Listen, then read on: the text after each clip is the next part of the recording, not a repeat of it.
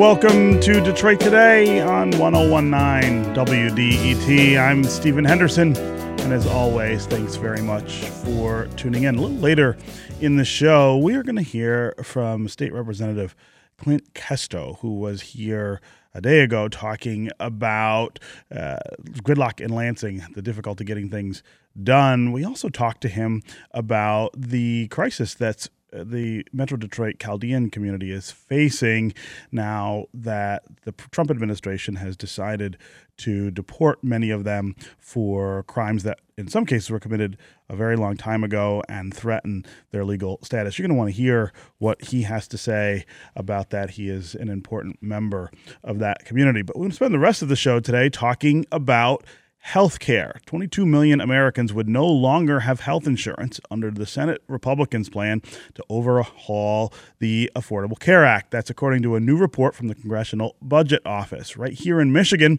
the Senate plan would kill our Medicaid expansion program. That's more than 600,000 low-income people who would lose the insurance they got through the Healthy Michigan program. That would happen beginning through 2021. But Republicans in Washington say the plan that they have would protect patients, care providers, and taxpayers from a healthcare system that is failing. I don't think there's anyone who disputes the idea that what we have right now is not working. It looks like supporters of the GOP plan, though, face a pretty uphill battle in the Senate. Are they going to find a way to scrape together the 50 yes votes they need? And how does this differ from the Republican bill that was approved by the House?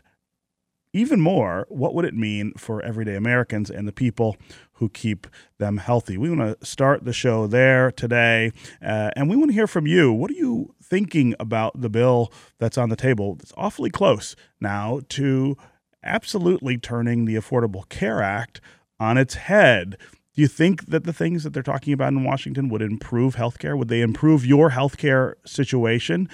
Or do you think this is a disaster waiting to happen? The Congressional Budget Office in both instances, in the House bill and in the Senate bill, says lots and lots of Americans would lose their insurance as a result.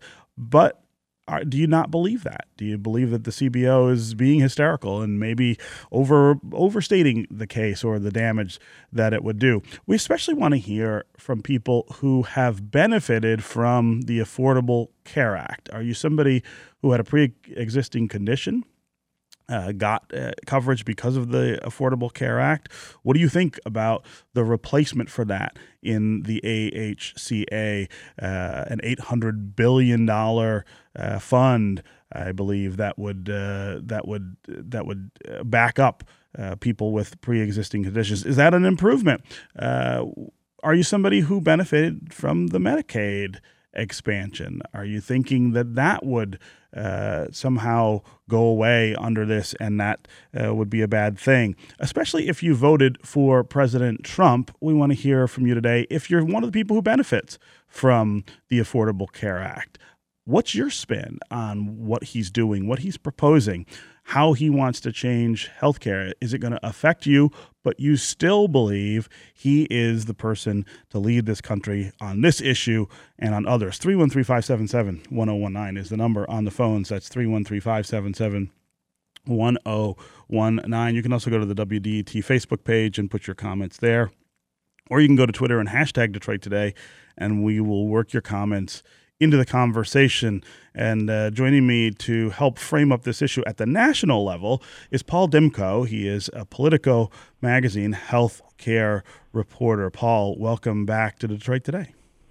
Thanks for having me. Yeah, let's start with the politics here. How likely are Republicans to get the 50 votes they need, I guess, to do this? And if it passes, whose interpretation of this law is closer to reality? Is it the Republicans themselves who say this would be an improvement to the healthcare system we have, would save it from crashing the way it has been?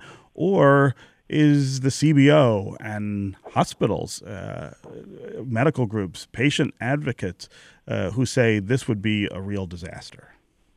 It looks increasingly difficult for the Senate to get this bill passed. There are at least 4 members who came out yesterday saying they wouldn't even vote for a motion to proceed, which is, the kind of first The step to procedural getting hurdle. a bill Sure. on the floor. Yeah. So, the question is whether those are sort of hardline no votes or those are bargaining positions. Because one thing that the CBO score came out with that was sort of favorable for Republicans is it said the bill will save about $300 billion, which is $200 billion more than it found for the House bill. So what that means is that, Senator Mitch McConnell, the majority leader, has $200 billion to, I don't want to say bribe, but cut deals with members of his caucus on some of their pet issues. For instance, Rob Portman in Ohio and Shelley Moore Capito in West Virginia are really concerned about opioids, and we're looking for $45 billion to combat that epidemic. Mm-hmm. So, he might be looking for some kind of sweetener for them. So, it doesn't look good, but I think a lot of people think you should not underestimate McConnell and his ability to bring his caucus along. Yeah, so we'll know in the next 48 hours. Yeah, this is one of the things that Mitch McConnell does quite well, which is essentially whip the members, and he doesn't do that personally all the time. There are other people who are responsible for that, but he gets them in line and gets them to vote the way that he needs them to. Talk about the effect here. Who's telling the truth about what this would do? I mean, Republicans have been somewhat contemptuous of the Congressional Budget Office, and they do have a point in that did not prove particularly accurate in its assessment of how many people would enroll through the Obamacare exchange market. But the bottom line is they are the respected nonpartisan scorekeeper that we've relied on for decades to provide, informed analysis of legislation. And we don't have another option for doing that. Mm-hmm. So I think you can't just dismiss out of hand what the CBO is saying about this legislation. And those numbers are stark. I mean, it's 22 million people. 22 million fewer people will have coverage a decade from now under their analysis. And the biggest chunk of that is the 15 million on Medicaid. That is just reflects, don't think you can really dispute that if you cut $800 billion from Medicaid, it's going to result in fewer people getting coverage. Yeah. This idea that you can have better coverage for more people for less money is just not possible. I mean, what Trump has promised, what the president has promised to the American people is just not deliverable. So there are tons of problems. It's absolutely true with the current system. But I think a lot of people, a lot of healthcare providers and others in the system would prefer that we try to fix the existing system rather than kind of, throw everything out and start again from scratch. Yeah. One of the things that's really interesting about this is that it is not an attempt to find out what's not working with the Affordable Care Act and fill the gaps. I mean, this is a wholesale reordering again of the healthcare system, which, that's the Republicans' prerogative. They have majorities in both houses and the White House. I guess my question is, are they taking us closer to what we had before the Affordable Care Act, or are they sending us in an entirely different direction than we've seen before? Yeah, I mean, it's some kind of tortured hybrid. The sad thing is that the politics have become so toxic and ridiculous around healthcare that both sides, the Republicans feel compelled to, describe Obamacare in these apocalyptic terms, and have done so for 7 years. So now that they get in office, they feel sort of boxed into dismantle this system that they have claimed all kinds of terrible things, attributed all kinds of terrible things to.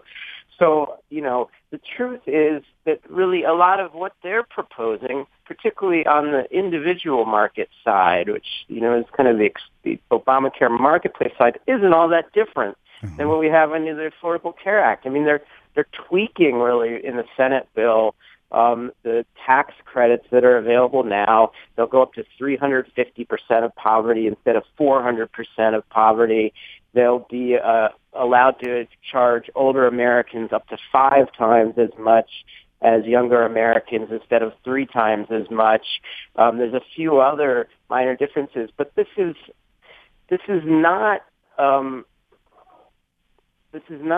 something entirely different. And the reality is there's only so many, ideas within sort of the current framework that you can come up with for helping people get coverage. Yeah. So, it's more of a rhetorical dismantling, at least on the individual market side, than a practical one. Medicaid is a different story. They really are proposing huge changes there. Yes.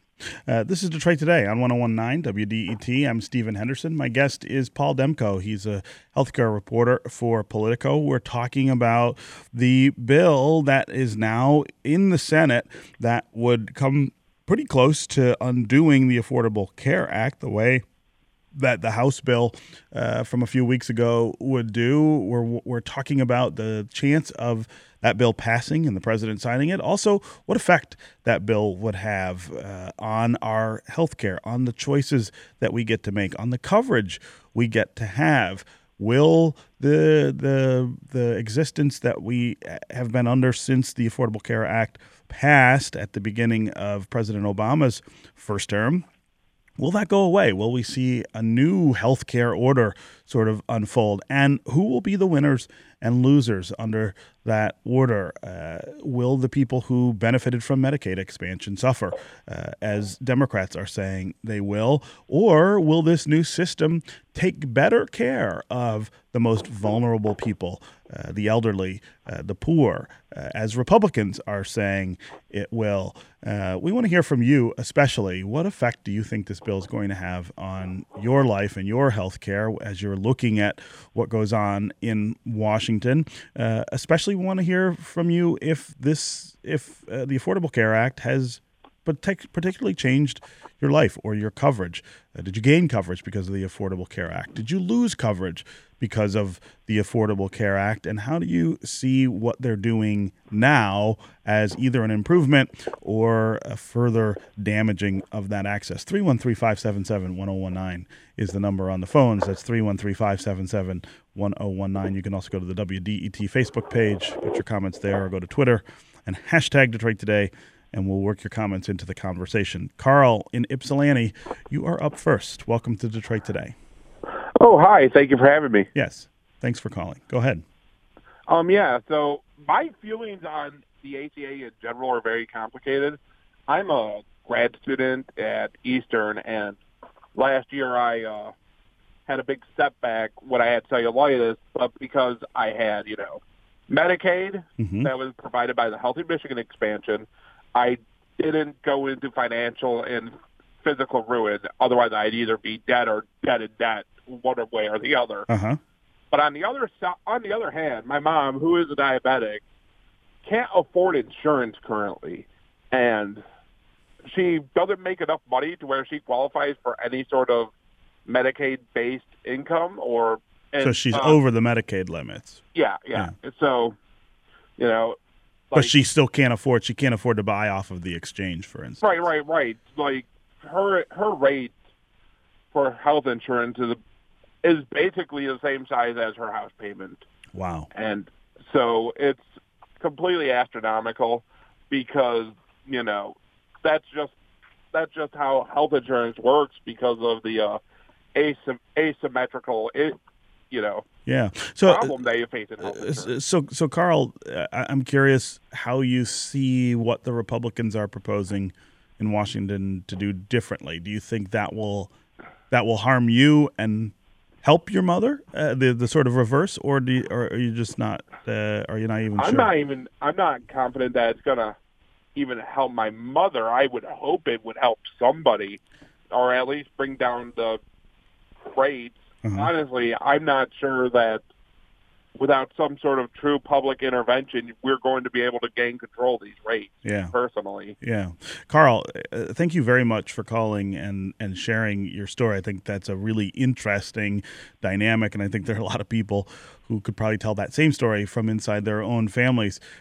Paul Demko, I wonder if what the Republicans are saying is that people like Carl's mother, the people who have been priced out of health insurance since the Affordable Care Act came around, they would benefit from this. They're saying that rates would come down.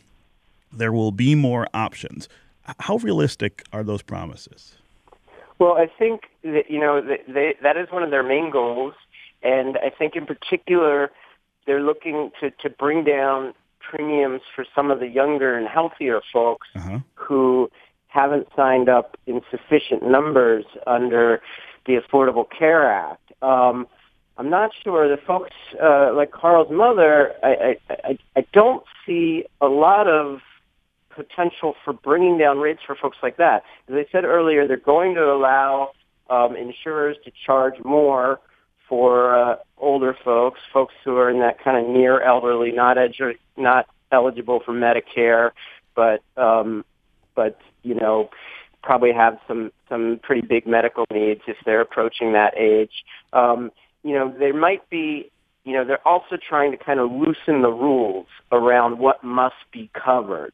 So therefore, there might be sort of skimpier packages available that would cost less money, but they would also probably have pretty high out-of-pocket costs if you're somebody who's diabetic and is going to be accessing the healthcare system on a regular basis. So I don't see a lot of potential for relief there for somebody like his mother. Sure.